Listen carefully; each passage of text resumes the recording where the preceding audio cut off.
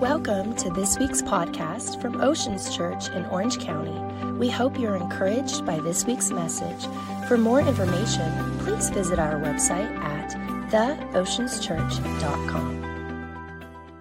If you're new to our church, every week here we open up the Bible, and it's pretty cool. I don't know if you know this, but about 6 weeks ago, we started not only, we had a podcast, as a lot of people that listen to that, but about 6 weeks ago, we started doing a Facebook Live. Have you guys seen it on Facebook already?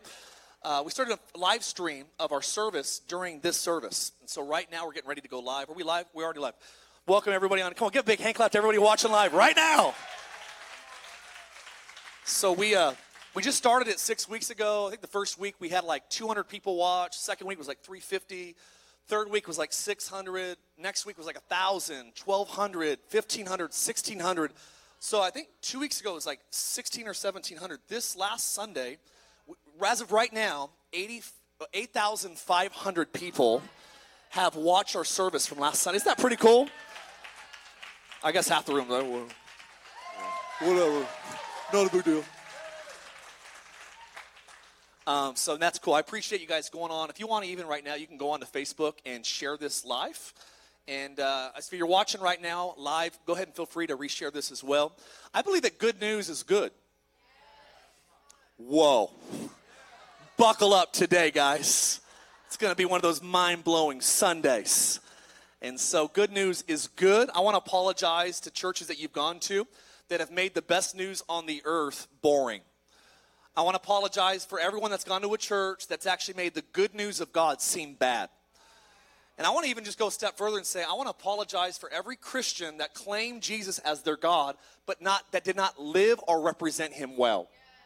I believe the good news is good. And I believe, look, we're not perfect. That's why we needed Jesus. But I want you to know that here at Oceans, we're asking God, come on, to do something going towards Jesus genuinely, passionately, and we're asking God, come on, to do something special in our lives. I appreciate the golf clap. Thanks, Mom. But no, we're going to have a good time today. If you have your Bibles, every week we go to the Bible here at Oceans. We are entering into the Christmas season. And so I try my best to kind of be aware of some current events. And Christmas would obviously be one of those. Get in trouble in church. Whole Easter thing. Well, I guess we'll celebrate it. But no, we're going to kind of talk about the Christmas story the next few weeks in our church. And we're going to start a new little mini-series called Joy. Joy. And if you're new to our church, every week we open up the Bible. I'm going to go to Matthew chapter 2. We will read 12 verses if you're new to our church. Everything that I teach on, talk about today is connected to these 12 verses. And my hope would be is that there'd be some historical knowledge that comes your way, maybe some Bible passion that rubs off on you. But at the end of the day, we're not just reading these words to study God. We're actually reading these words because we believe faith comes by hearing them. And as we hear it, we have faith to experience and encounter God. So our goal at the end of this time, even if you're watching online, is to invite the presence of the God of the Bible to come into our hearts and our minds and to do things that no one else on the earth can do. I'm telling you that God does things that money can't do. God does things that success can't accomplish. He can do things that your spouse, your kids, there's things that he offers that no one else on earth does. There's 14 people that believe that in this room. Hopefully more online. But I want to encourage you today that we want to make space, as the song says, for God to be and to do what only he can be and do. Come on, say amen. And we are a little bit of a rowdy church. Some of you are like, this is new for me. But again, come on, someone say sushi.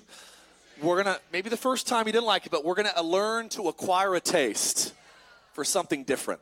And if you're taking notes today, the first message I really felt like God put on my heart for this new series, kind of mini-series that we're in, is I want to talk to you this morning about a better way. A better way. Who likes better ways? A few of you do. Matthew chapter 2. I'm going to read a pretty familiar story. And here's the funny thing. Have you ever read a story so often, you know it so well, that you are completely ignorant of it? You ever completely just desensitized yourself to a passage? You have it memorized. You saw it the first time when you were 6 months old.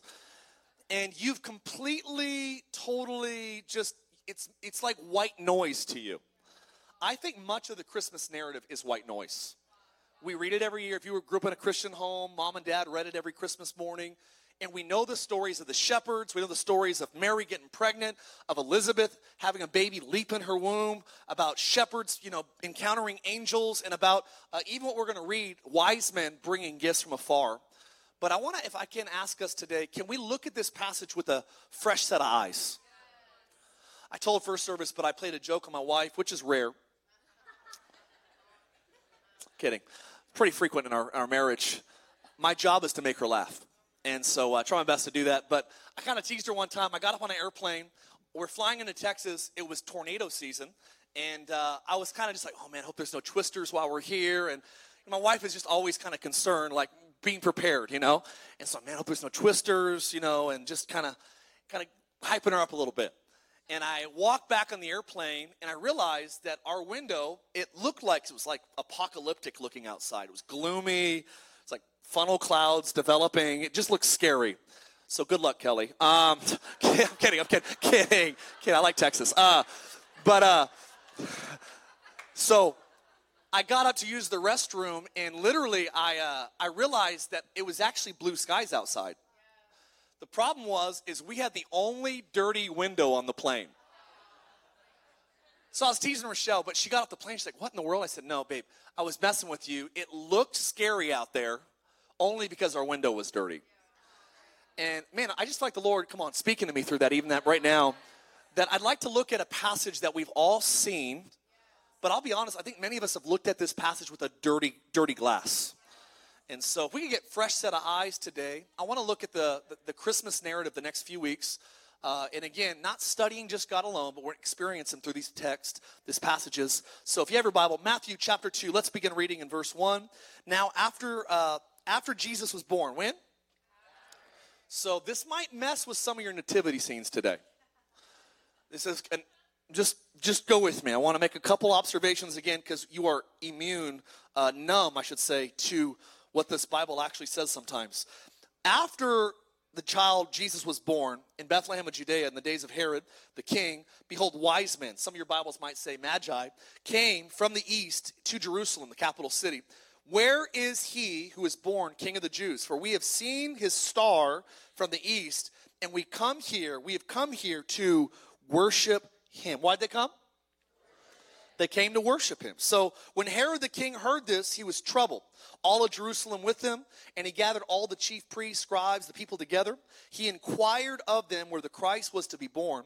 So they said to him, in Bethlehem of Judea, for thus it is written by the prophet, but you, Bethlehem, in the land of Judah, are you not the least among the rulers of Judah? For out of you shall come a ruler who will shepherd my people Israel. Then Herod, when he heard this, had secretly called the wise men, determined about the time the star had appeared, and he sent them to Bethlehem, saying this, go search carefully for the young child. Young what? Notice he was not a baby. Notice it was a young child. Actually, 7 times in 7 verses in this chapter, it's Jesus referred to as a young child, not a baby. And so it goes on, and when you have found the young child, bring back word to me that I may come and worship him too. He's lying. And when they heard the king, they departed. Behold, the star that they had seen in the east went before them till it came and stood over where the young, yeah, you're getting it, where he was. And when they saw the star, they rejoiced. When they saw the star, with exceeding great, it's crazy that every Christmas story, there's joy. Gabriel tells Mary, rejoice, you've found favor with God. It's crazy that Elizabeth, it says the baby leaped inside of her when he experienced the presence of Jesus. He leaped with great. It goes throughout the passages, all of these scriptures, talking about how everyone that encountered Jesus, the shepherds in the field, angels said, hey, today a baby's born. Joy was a common denominator wherever Jesus was. So with great joy, these wise men begin to celebrate. So they walked into not the barn, not the cave, not the feeding trough. They walked into the house where the the nativity scene is messing up right now, and worshiped him. And when they opened up their treasuries, they presented gifts, gold, frankincense, and myrrh. Gold represented royalty. Frankincense represented divinity. Myrrh represented his humanity. Then being divinely warned, verse 12, after they worshiped, after they gave, divinely warned in a dream, it goes on to say this, that in the dream, God told them they should not return to Herod, so they departed for their own country another way. Say it with me, another way.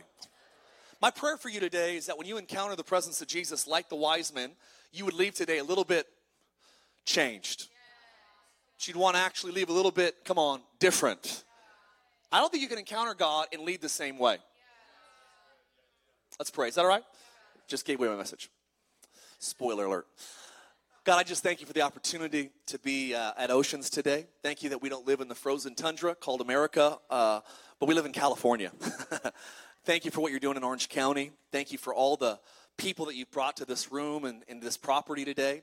I'm so grateful for people that come week after week, not to hear a message or to sing some songs, but to encounter you. We invite you, Lord, to have preeminence today, and I pray whether we're watching online, on our laptop, or, Lord, whether we're in this building, that you would encounter us where we are. We know there's atheists, agnostics, people that have never experienced you, that are watching right now or listening right now. We pray that you'd meet them where they are and meet us where we are.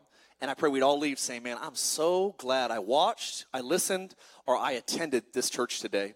God, we just pray you continue to bless your team, the Los Angeles Lakers, in Jesus' name. And all the Christians said, amen. Come on. Amen. That's all good by itself right there. I didn't really know how to use maps very well on my phone because I lived in Idaho. 17 years I lived in Idaho. And I want you to know that if you use a map application when you live in Idaho, you got bigger problems. Didn't use apps very often, didn't need apps. There's one freeway in Idaho. The most complicating part of the entire freeway experience in Boise is the spot where actually Wise. One way will take you to Salt Lake City, the other way will take you to the mall. That's all you got to know about that. So needless to say, 17 years, didn't worry about MapQuest. Come on, rest in peace. Map books. Who remembers those? I didn't have to. I didn't use them, didn't need to use maps. I knew. It's like you know where there's like 3 roads. And everyone lives off those 3 roads.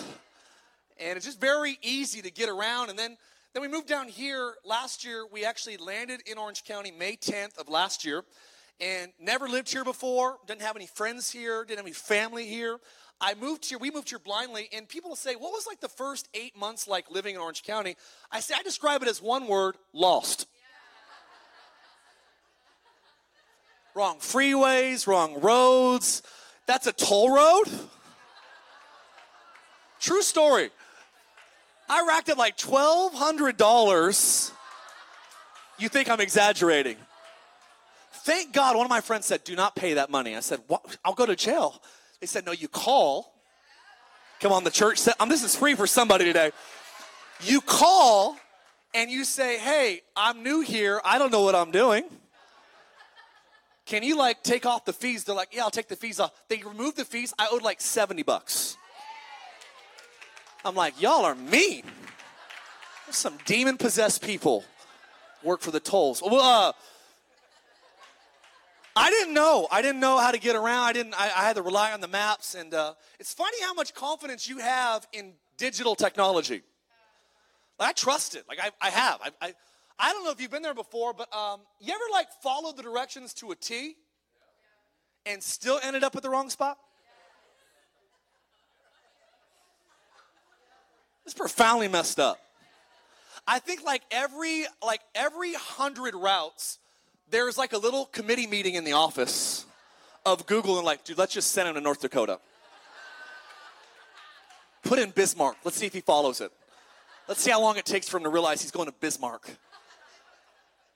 I've followed the directions, and you're always convinced because it always says you are on the most efficient route. You're on the most efficient. I'm like, thank you. I believe you. And then it's really encouraging when it says a faster route is available. and you have the option to stay on the slow one or to be a Christian. Come on. I'm not wasting time. Come on, ain't nobody got time. So I was like, we're going on the faster route. And it's crazy because I don't know if you've been there before, but this week was actually a really special week. I should have mentioned this earlier. But some of our favorite people got engaged this week. Kara and Jordan got engaged, met at Oceans Church, dated in Oceans Church, got engaged, getting married. We're going to grow this church one way or another. But they had their engagement party. It was down in like Santa Ana, and I'm not familiar with Santa Ana, and so I'm driving down the road. I'm like, do I have a bulletproof vest? Oh, keep going. And I'm driving, and I was like stuck in this really just congested traffic, and it said I'm on the fastest route. And it said, like, most efficient, you're on it. And it was literally bumper to bumper. I was literally a half a mile away, and it was telling me 21 minutes. It's like, where do I live? What is life? So but it was weird because on my GPS, I saw there was parallel side streets, but I had trust. I'm like, she wouldn't mislead me. She's honest. She's been so good to me all these years. So I trusted her, but I'm getting so frustrated. I'm like, man, I got to get there. And they were going to be there, so I didn't want to ruin the surprise because no one likes the guy that shows up at the same time as the surprise shows up. So my heart's like, I got to get there. I was getting ready to take sidewalks. Come on. And I'm like, all right. So I literally turned. I'm like, finally, just courageous enough. I'm like, I'm going to try the side street. So I did. There is no cars on the side streets. I'm flying. I'm making great time. But all of a sudden, she comes back on, and she's like, basically, you disobeyed me. She was tracking me. She was. She's like, why are you cheating on me right now? So she actually convinced me. She coerced me, suffering, turned to Egypt back. She said, come back to the road you were on, come back to the suffering, return to Egypt. That's what she said. And so I'm like, she wouldn't lie to me. So I literally drove back to the road, and I'm back in the traffic again. I'm like, why would she do this? Why would she tell me this is the best way when it's not the best way? So I'm like, look, we're done. I turned her off. I got back on the road, took the side streets, made it there in like 27 seconds. But I realized that sometimes I felt like the parallel is true, that we have one way set in our minds, but there's actually a better way. There's actually a better way. I don't know about you, but Christmas can be almost like one of the most stressful, busy. It's like great for your kids, but awful for you. They're excited, like, Mommy, Daddy, why are you depressed? It's Christmas. It's crazy. There's recitals and company potlucks and picnics and Christmas parties and birthday parties and this gathering and that gathering, and it's crazy busy, and everyone's excited that's under the age of 12. But everybody else just has this look on their face like, January's coming. I don't know who you are, but I was praying this week for our church, as I try to do every week, and I just felt like the Lord wanted me to tell you that these wise men teach us about another way. Teach us about another way. Say it with me, another way. I would go further to say it's actually a better way. And I think that the better way that they revealed to us leads to where they ended up, which the place was, where did they land? They landed with rejoicing, with exceedingly great joy. I believe that there's something about the Christmas story, about the presence of Jesus, that leads to exceeding great joy. Come on, if you believe it, say amen. I think there's a lot of people that are just discouraged, defeated. I saw one Christian leader just even this week kind of going on a social media rant about how he's just like down in the dumps, and he's discouraged and he's depressed, and he's like, man, this stinks and life's awful. Thank God for heaven. And I'm like, well, that's not very encouraging. Like, if God's not big enough to help out on this side of eternity, maybe we're not really crying out to the right deity. And so I want to just let you know today, there is something about Jesus that leads to joy. That was worth saying amen to right there. There's something about who he is, crazy, even from his earliest origins, that incited joy in people. So what do we know is that these magi, just a little history lesson, these guys were actually, they say, the descendants of Balaam. Balaam was the father of the magi. Magi literally means magicians. It means people that practice the dark arts. They were interested in studying the supernatural. These guys were not Jews. They did not cry out to Yahweh. These were not people that should have been searching for God. But for some reason, they got a prophecy from Balaam hundreds of years prior, and they've been waiting, expecting the star to be revealed that would reveal about a new coming king. And so these magi, very highly educated, some of the wealthiest, most educated humans on the planet at the time. And many times we think there was 3 of them because that's how many come in our nativity scene. But there's actually probably 14. There's probably around 14 magi that traveled together. We have pictures of them on camels. They probably weren't riding camels because they were from Persia. They were riding Persian horses. And they didn't travel like 3 days like, come on, McGee and me told you. It's for 3 Christians in the room. Actually traveled about 1,000 miles. Would have taken them 9 to 16 months. Can you imagine 9 to 16 months? Because they were being led by something in the sky. And I was kind of going through this, and I felt like the Lord was just revealing things that he wanted me to share with you even today. But I would just say this to you. I think there's reasons why these wise men had joy exceedingly. And I believe it's because of really 4 reasons if we're going to break it down today. Are you ready to go? 4 things I believe create joy in the presence of Jesus. If you're ready, you can write this down. I believe the first thing that leads to joy in the presence of God, number 1, is expectation. Come on, that's a good spot for an amen. Are you serious? That's the first point? Exactly the first point. Expectation.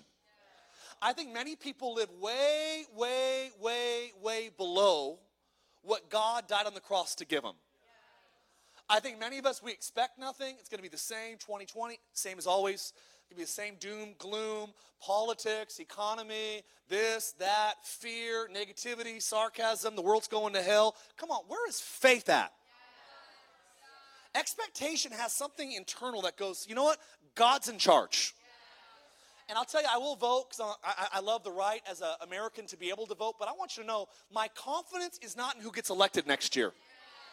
My fear and my attitude is not, are you hearing me, in who sits in the Oval Office. My confidence comes on who's sitting on the throne. Because when the right person sits on the throne of your life, it really doesn't matter. Are you hearing me? There's something bigger. There's a larger narrative at play. And I believe the first thing these guys teach us is in Matthew 2:2, it says, we've come here to worship him. Yeah. Why would you travel 16 months, 1,000 miles, sitting on a horse unless you had some sort of expectations? I think many people never experience God's joy or his presence because they never come with expectations. Why do you go to church today? Well, I always go to church. Why do you go to Oceans? Well, my parents went to a church, and I just found it. It's close to my house, convenient, whatever. The guy, he wears his wife's jeans. He's funny sometimes. We check a box, and we say, like, well, I'm just going to do what's expected. I'm gonna do what I've always done. My family's always done. I was raised Christian, and so I want to continue to do the right things. But if I'm being honest, sometimes we come to church just out of obligation, but not out of expectation. And I want you to know there's something greater about opening your Bible up with expectations that God can speak to me today. Well, I read my Bible, my daily Bible reading plan. Okay, you read it. What'd you get out of it? What's God speaking to you today? Well, I read 4 chapters. Well, what's he saying to you in this season? I think one of the coolest questions to ask believers is, man, hey, what's God put on your heart today? Well, he can speak to me? Yeah, it says daily bread. It means like God has something for you. I'm waiting for Sunday to get a word from the man I got. No, Jesus died so that we can all be men and women of God. You don't need a priest. You don't need someone to actually be an intermediary. We don't need someone to stand in the place between us and God. God gives us bold, full access. VIP passes into his presence. And so I believe the first thing that these guys teach us is that there's something profoundly powerful about living life towards God with expectations. Some of you are here today, you're like, I don't believe in God. You're watching online, you're like, I don't even believe in God. But I'm telling you that if you stay on the road you're at, one scholar said it this way, if you keep going the way you're going, you'll end up where you're headed. Profound. We'll have aspirin in the back for all of you that just blew your mind right there. You'll end up where you're headed. Man, well, the last few years, it's been discouraging. It's been just dysfunctional. I feel like things aren't getting better. I feel like things are getting worse. I think that my family's dysfunctional. I come from a bad background. I didn't have good parents. I didn't grow up with a great life. I didn't get dealt a good hand. And I want you to know that if you keep living the way you're living, you'll end up where you're headed. But something, listen, can change when you say, you know what? There's something about Christmas that can get your hopes up. What would happen if I expected God to speak to me right now? What would happen if some of you that are in the room, you say, Mark, I believe that God could heal me today. I believe that today could be the turning point for my marriage. I actually believe that today, if we pray for my son, that today could be the day that God liberates him from his addiction to drugs. Come on, what does expectation do? I believe it does more than change God, it changes you. God is already willing, he's already able, he's already in the mood. But what we have to do is elevate our expectations to get on God's level. What are you saying? It says this in Matthew 9:29. It says Jesus put his hands on a blind man and he said, according to your belief, let it be done to you. Mark 6:4-5. A prophet is not without honor unless he's in his hometown amongst his own relatives. Jesus, crazy, could not. Didn't say he didn't want to.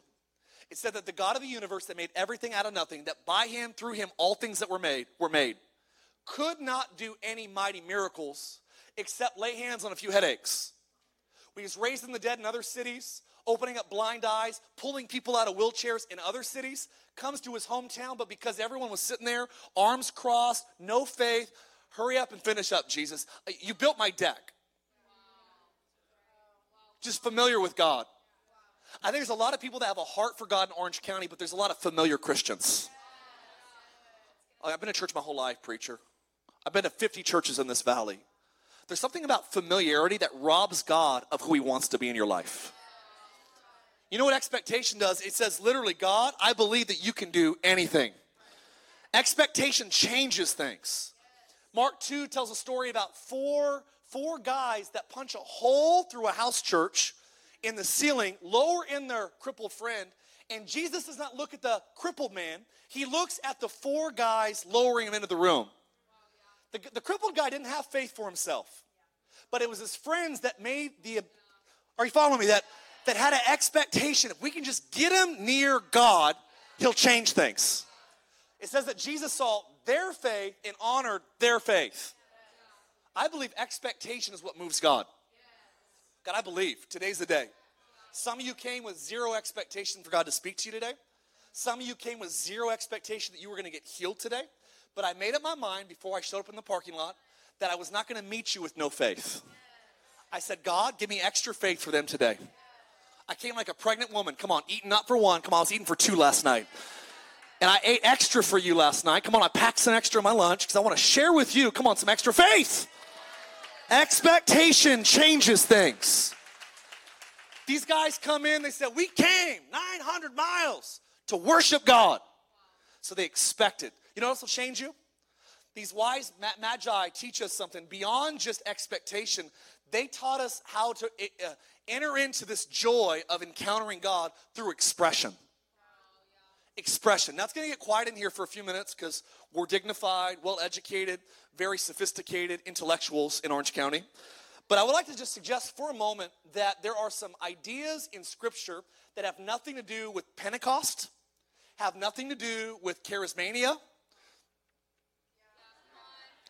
These are not Pentecostal ideas, charismatic ideas, non-denominational church ideas. These are Bible ideas. Are you ready to go? So it says this, that they came in and they expressed themselves. How do they express themselves? The Bible says they fell down. That's English. The Greek just only has one word. It literally means, the Greek word, it means to fall prostrate and to actually shatter or to break in that moment. To fall down, to shatter or break.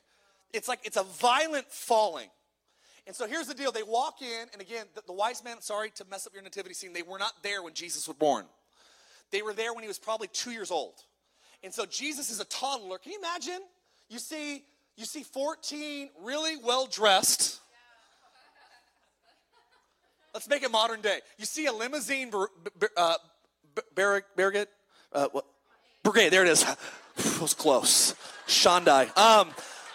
The limousines pull up, and all these guys in suits and tuxedos and earpieces, they walk into your mom's living room, and you're the next door neighbor, and all of a sudden you see all of these dignitaries fall down at a 2-year-old little baby. Can you imagine this?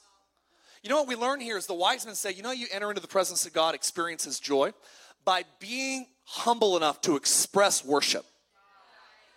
There's 2 things they expressed. Are you with me today? The first thing they expressed is worship. They actually physically expressed worship. Now, before you tune me out and you're like, oh my gosh, this is where it's going to get weird.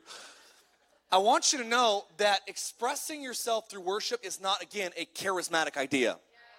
Here, let me just look. They were willing to actually break in the presence of God, falling flat on their face. But here's some other expressions that are, again, Bible ideas. How about this one? How about the expression of clapping?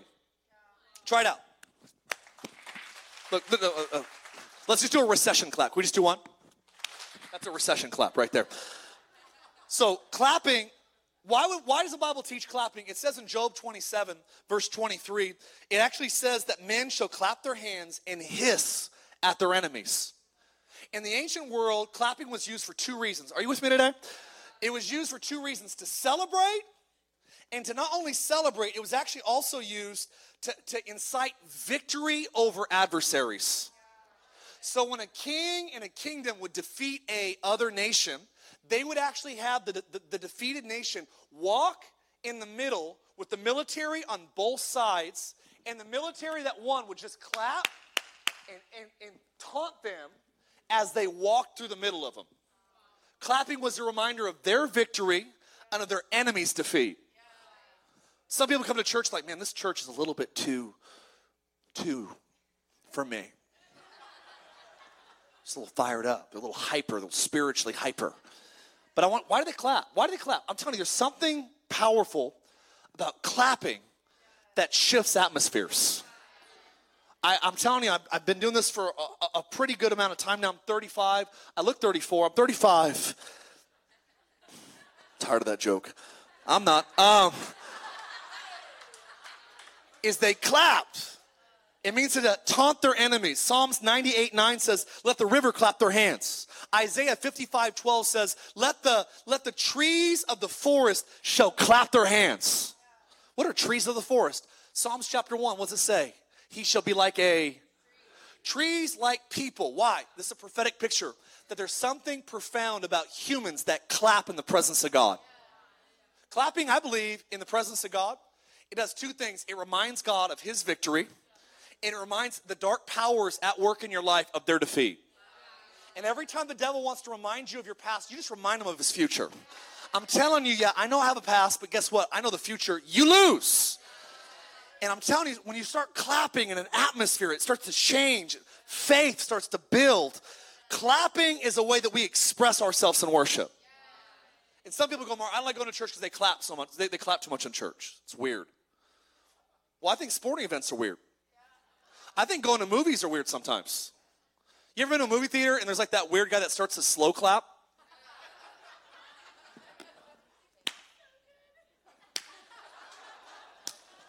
And you're like, I hope no one helps you. Just leaves you out there. So weird. Why are we clapping? Dude, no one's here. It's like you and 4 people in the theater. He's clapping. Why do we clap at movies? Why do we clap at sporting? Why do we clap? Because there's something about clap that incites victory. I believe if I was the devil, you know what I'd try to do? I would try to make Christians think that clapping is weird. I tell you what else I would try to get them to do. I would try to make them think that shouting was weird. Your church shouts sometimes when they're like excited? Weird. How about Christian? Guess not. Psalms 47:1 says, clap your hands, all you people. Shout to God with a voice of mediocrity. Oh, triumph. I'm telling you, there's something about shouting. I do it sometimes, and some people might look at me. I don't really care. I'm not really focused on you when we're singing. And listen, the message is for us. The worship is for God. And the first part of the service, and some of you are like, I'll just show up a little later. I'm going to get there for the part of the service that's good, the message. I want you to know the message is for humans, but the music is for God. And we're singing in the beginning of the service. That's God's. That's God's. And I'll start shouting sometimes. We'll be up here, and I probably distract the band all the time. So I get fired up. There's something about clapping and shouting that just, I think, changes the atmosphere. Galatians 4:27 says, "Rejoice, O barren, you who do not bear, break forth and shout." The Bible always had this idea that shouting was actually signifying victory before it came. What do you mean? Like Jericho, what did they do? They walked around quietly, and then they shouted before the walls came down. I believe before victory, shouting is usually found. And these, I'm telling you, some of you are like, Mark, I don't believe in shouting. I don't believe in clapping. It's a Bible idea. How about this third one? Singing. Well, it's for the musicians. I'm going to sip my latte like the rest of California.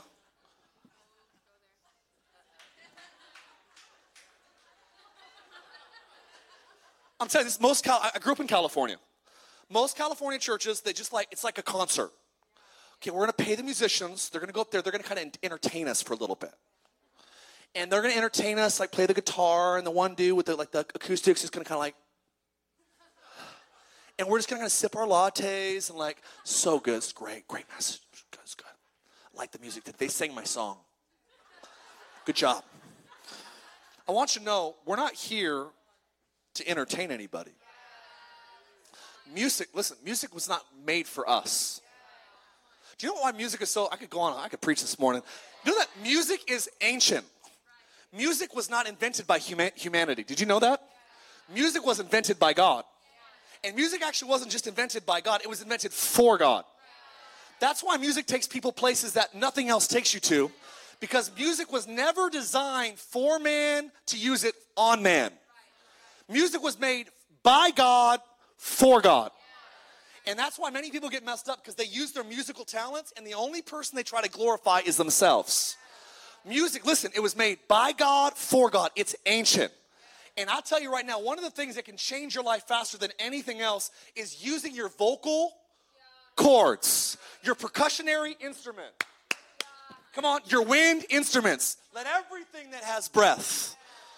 You know, in the beginning, there was chord instruments, there was wind instruments, and there was percussionary instruments. The devil actually had them built into him. It says that he had wind instruments, he had percussionary instruments, he had stringed instruments built into his physical body. And that's why I think the devil gets so angry at churches that know how to worship. It reminds him of what he lost and we gained. Do you know that the church replaced Lucifer as the chief musicians of God? We have percussionary instruments, you're using it. You have vocal cords, you're using them. This is the God that we serve. There's something about shouting and singing. How about lifting your hands? That's weird. I know I'm in California, I'm stepping on some toes. No, I'm just going to sip my latte, sit in my chair, and they're going to entertain me. Listen, the Bible says to lift up holy hands. It goes on in Psalm 63, verse 4, it says, "Thus I will bless the Lord while I live. I will lift my hands in your name." That's a charismatic, it's a Bible idea. What do you mean? Why would you lift your hands? Because hands always have the ability to do two things: honor and represent authority. Well, my pastor said it's surrender. Look, theologically, it's not true. Surrender is not the main reason why we lift our hands in church. Sounds good. It's a modern idea that we'd surrender. But theologically, the reason why we lift our hands in church is because hands represented honor and authority. That's why Abraham, notice when they blessed their kids, they never put their elbows on them. It wasn't like a Jedi, forehead to forehead. Come here, son, I'm going to bless you. How did they bless? Abraham laid his what? On Jacob and blessed him. Jacob laid his hands on Israel and Israel laid his hands on all 12 sons. That's why even New Testament, what does it say? To lay what on the sick? Hands, watch, authority and honor. And that's why if I was the devil, I'd be like, yeah, raising your hands weird in church, don't do that. Keep your hands down. Don't honor anybody but yourself. But I'm telling you, listen, I don't step on some toes. But I'm telling you, you want joy to break out in your life? Learn how to express worship. God, I will get my hands out of my little pockets, and I'll get out of my little comfort zone. What if someone's watching? Yeah, guess what? God's watching. So don't care about who the girl is, the guy is. My kids are watching. My prayer for every man in our church is that you would get caught by your kids worshiping God. We need more kids watching mom and dad pray in their living rooms.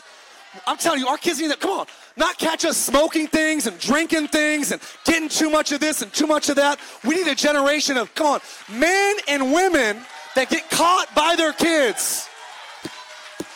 Let everything that has, it's the God that we serve. Things change in culture when God changes us. And I'm telling you, I'm so sick and tired of everyone going, Mark, you can't be demonstrative, and you shouldn't be a church that's so passionate. You're going to turn seekers off. Listen, these guys were seeking God. And when these seekers showed up to church, they fell down prostrate. They were lying before God. They actually were lying flat on their faces. They were not scared of what others thought about them. Got their fancy clothes dirty. Rode 900 miles to encounter this. I'm telling you that lifting holy hands is what expresses honor and gives our authority back to God. Why are you lifting your hands in church today? Because I'm expressing that, God, I honor you with all that I have. And you know what else? Any authority that you've given me, I want you to know that I would rather live with your authority than my authority. That's why I lift my hands. And I think as band can come up, I'm almost finished. Is these guys did really two things. They expressed worship by falling down. And after they expressed worship, you know what they did? Because I'll be honest with you. I believe you had an encounter with God in worship when the second thing happens in your life, when a spirit of generosity comes on you. Now, it's going to get quiet in here for a second, because anytime you talk about generosity, you think that's when the devil's going to start talking. But what I've learned is every time God would touch someone's heart, it's wild how you always have a desire to open up your treasuries to other people around you. You ever notice this, that you come to church like, I have no desire to give any money, but for some reason you get so touched by God, you're like, you know what, I think I'm supposed to help this church. I had a business guy talk to me last week. He goes, I have never been to this church before my whole life. He goes, I've been to many services. He named from the Vineyard to Calvary Chapel back in the day, Chuck Smith and all these services. He goes, Mark, I've been to church my whole life. That was the single greatest experience I have ever, I'm not saying this to brag or whatever, I'm just telling you, this guy was touched. He goes, I live in another state, but God's telling me that I'm supposed to be a part of supporting this church somehow. Because there's something special in this church that this city needs. Why? Because when God, touches your heart, the natural response is to get generous. Prove it to me. Look at the early church. 3,000 added. The apostles start teaching night and day. What does it say? They had all things in common. Tithings under the law. Well, yeah, actually it was before the law with Melchizedek, but it was after the law because the New Testament, they didn't give 10%. They sold all they had. How could such generosity come on the scene that they're like, look, I got some real estate I'm going to sell so you can take care of any homeless person in the church. That was New Testament generosity. Now, I don't want to talk too much about it because I don't want you to get scared and leave. But I want to suggest this to you. If you're lacking joy, it's funny that even the most liberal, anti-God psychiatrist will tell you that one of the fastest ways to cure depression is by taking your attention off of yourself and finding somebody else to help. Sounds like a Bible idea. Wow. It is. I was talking to one of my friends this week. He just started coming to our church, brand new. I mean, barely, probably just brand new in his faith. And he goes, he texted me out of the blue this week. He goes, Mark, I just want to say thank you for the impact that Oceans has had on my life. He said, I'll be honest, I was having a pretty down moment this week, like I've had in the past. But all of a sudden, all your teaching started coming into my head. And he said, and I felt like I was supposed to find someone that was maybe having a worse day than me and help them. So I went, he's got a big following. So he goes on his social media, I guess, and he said, he asked some of his friends, if you know anyone in need, I want to help them out. So he found a single mom who didn't have money for not only presents, they didn't have money for a Christmas tree. It was a friend of a friend, he said, he goes, Mark, I was able to actually go get a tree. I bought a beautiful tree for her. I got to get presents for every one of her kids. And he was like, he was so pumped that he was actually, watch, because when you encounter God, it makes you want to open up your treasuries. I want to be honest with you, man. My goal in life is to give more to God's kingdom financially than I honor Verizon with, than I honor Tesla with. If I own a Tesla one day, that was the faith right there. I felt faith when I said that. I don't know why that was faith. Should have said Ferrari. Come on, Hess, buddy. I want to give God more than I give anybody else. And I'll just let you know, when you really touch God and you encounter Him, it'll do two things. It'll make you want to worship. And when you start worshiping, I want to warn you, all of a sudden you're going, man, I don't know why, but during the service, I felt like the Lord put, Bodie on my heart. I feel like the Lord's telling me to bless those guys financially. I feel like, man, Kelly's getting ready to move. I feel like I'm supposed to just give her a gift before she's getting married. I remember being young. I remember moving. I remember getting engaged. Some of you are in a point in your life that you can bless some of these younger people. Listen, that's the voice of God. Do you know that I've never had a moment with the devil that I felt to be more generous? But it's the weirdest thing. I get in the presence of God sometimes. He's like, hey, give everything in your wallet to that guy right there. You're like, that's the devil. But the devil doesn't want to help people. Are you hearing me? So we're going to be a church that opens up our treasuries. Do you know that, this is crazy, did you know that, I think it's 2.8 million people, 2.8 billion people, about half the population of the earth, make less than $2 a day. Did you know that 20% of the earth's population make less than $1 a day? Now, I know some of you are like, Mark, look, I don't need to be blessed. I'm fine. I'm fine with my life. I'm glad that you're happy with what you have, but the problem is the rest of the world is counting on America to be blessed and actually be generous. So I want you to know, here at Oceans Church, we're just getting started. God gave us a vision that we'd have Oceans campuses at every major ocean in the world. And I believe that not only is that day coming, it's coming faster than we realize. I saw a headquarter campus here that would send teams all over the world, and that one day we'd have a major Oceans campus at every major ocean on the planet. There'll be an Indian Oceans church, there'll be an Atlantic Oceans church, but we're here in California as the flagship Pacific Oceans church. And I want you to know that not only are we gonna have these campuses, that's great crowds, our strength is not in how many we gather. Our strength will be in how much we send out. And I want you to, one of the things that we're going to send beyond just people and social justice causes is going to be resources. I believe one of the reasons why we're here in Orange County is because there's resources here that can shake the rest of the earth. So we're going to open up our treasuries. And I'm telling you right now, you want to get out of your funk? There's something about, expressing worship and expressing generosity. Find someone that doesn't have your last name and bless them. Open up your treasuries. I was driving last night. I was falling asleep when I was studying. So my wife said, go get some coffee. So I went to the best coffee shop that's open at 9:30 p.m. McDonald's. Don't judge me. McDonald's?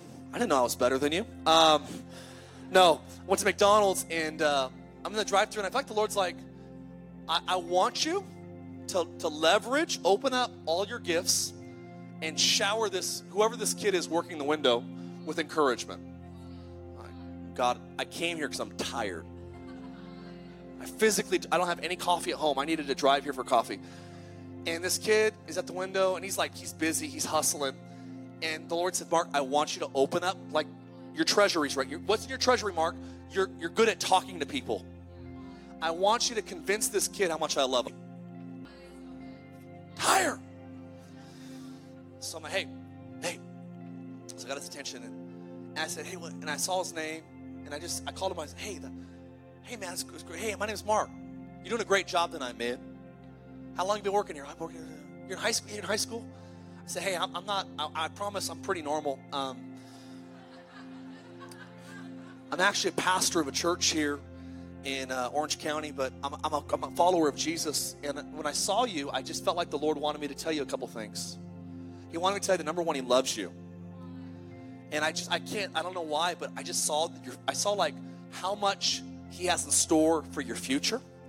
And it's actually so incredible that if you saw all of it right now, you'd probably fall down and start crying because of how big and how awesome his plans are for your life. I started encouraging this kid, 9:30, 10 o'clock, whatever night. And I'm telling you, there's something about, worship that'll actually unlock this generosity in you. You know about just money? I'm talking about your words. Do you know what the world is bankrupt with? Encouragement. You want to be the best employee in your office? Encourage everybody. You want to be the best boss anyone's ever had? Encourage your employees. Why? Because everyone is there's malnutrition with encouragement across the board. And so, can you stand on your feet? I'm sorry. I don't know who you are today, but I just feel like this word is for somebody. Amen? Thanks for listening to our podcast. Have a great week.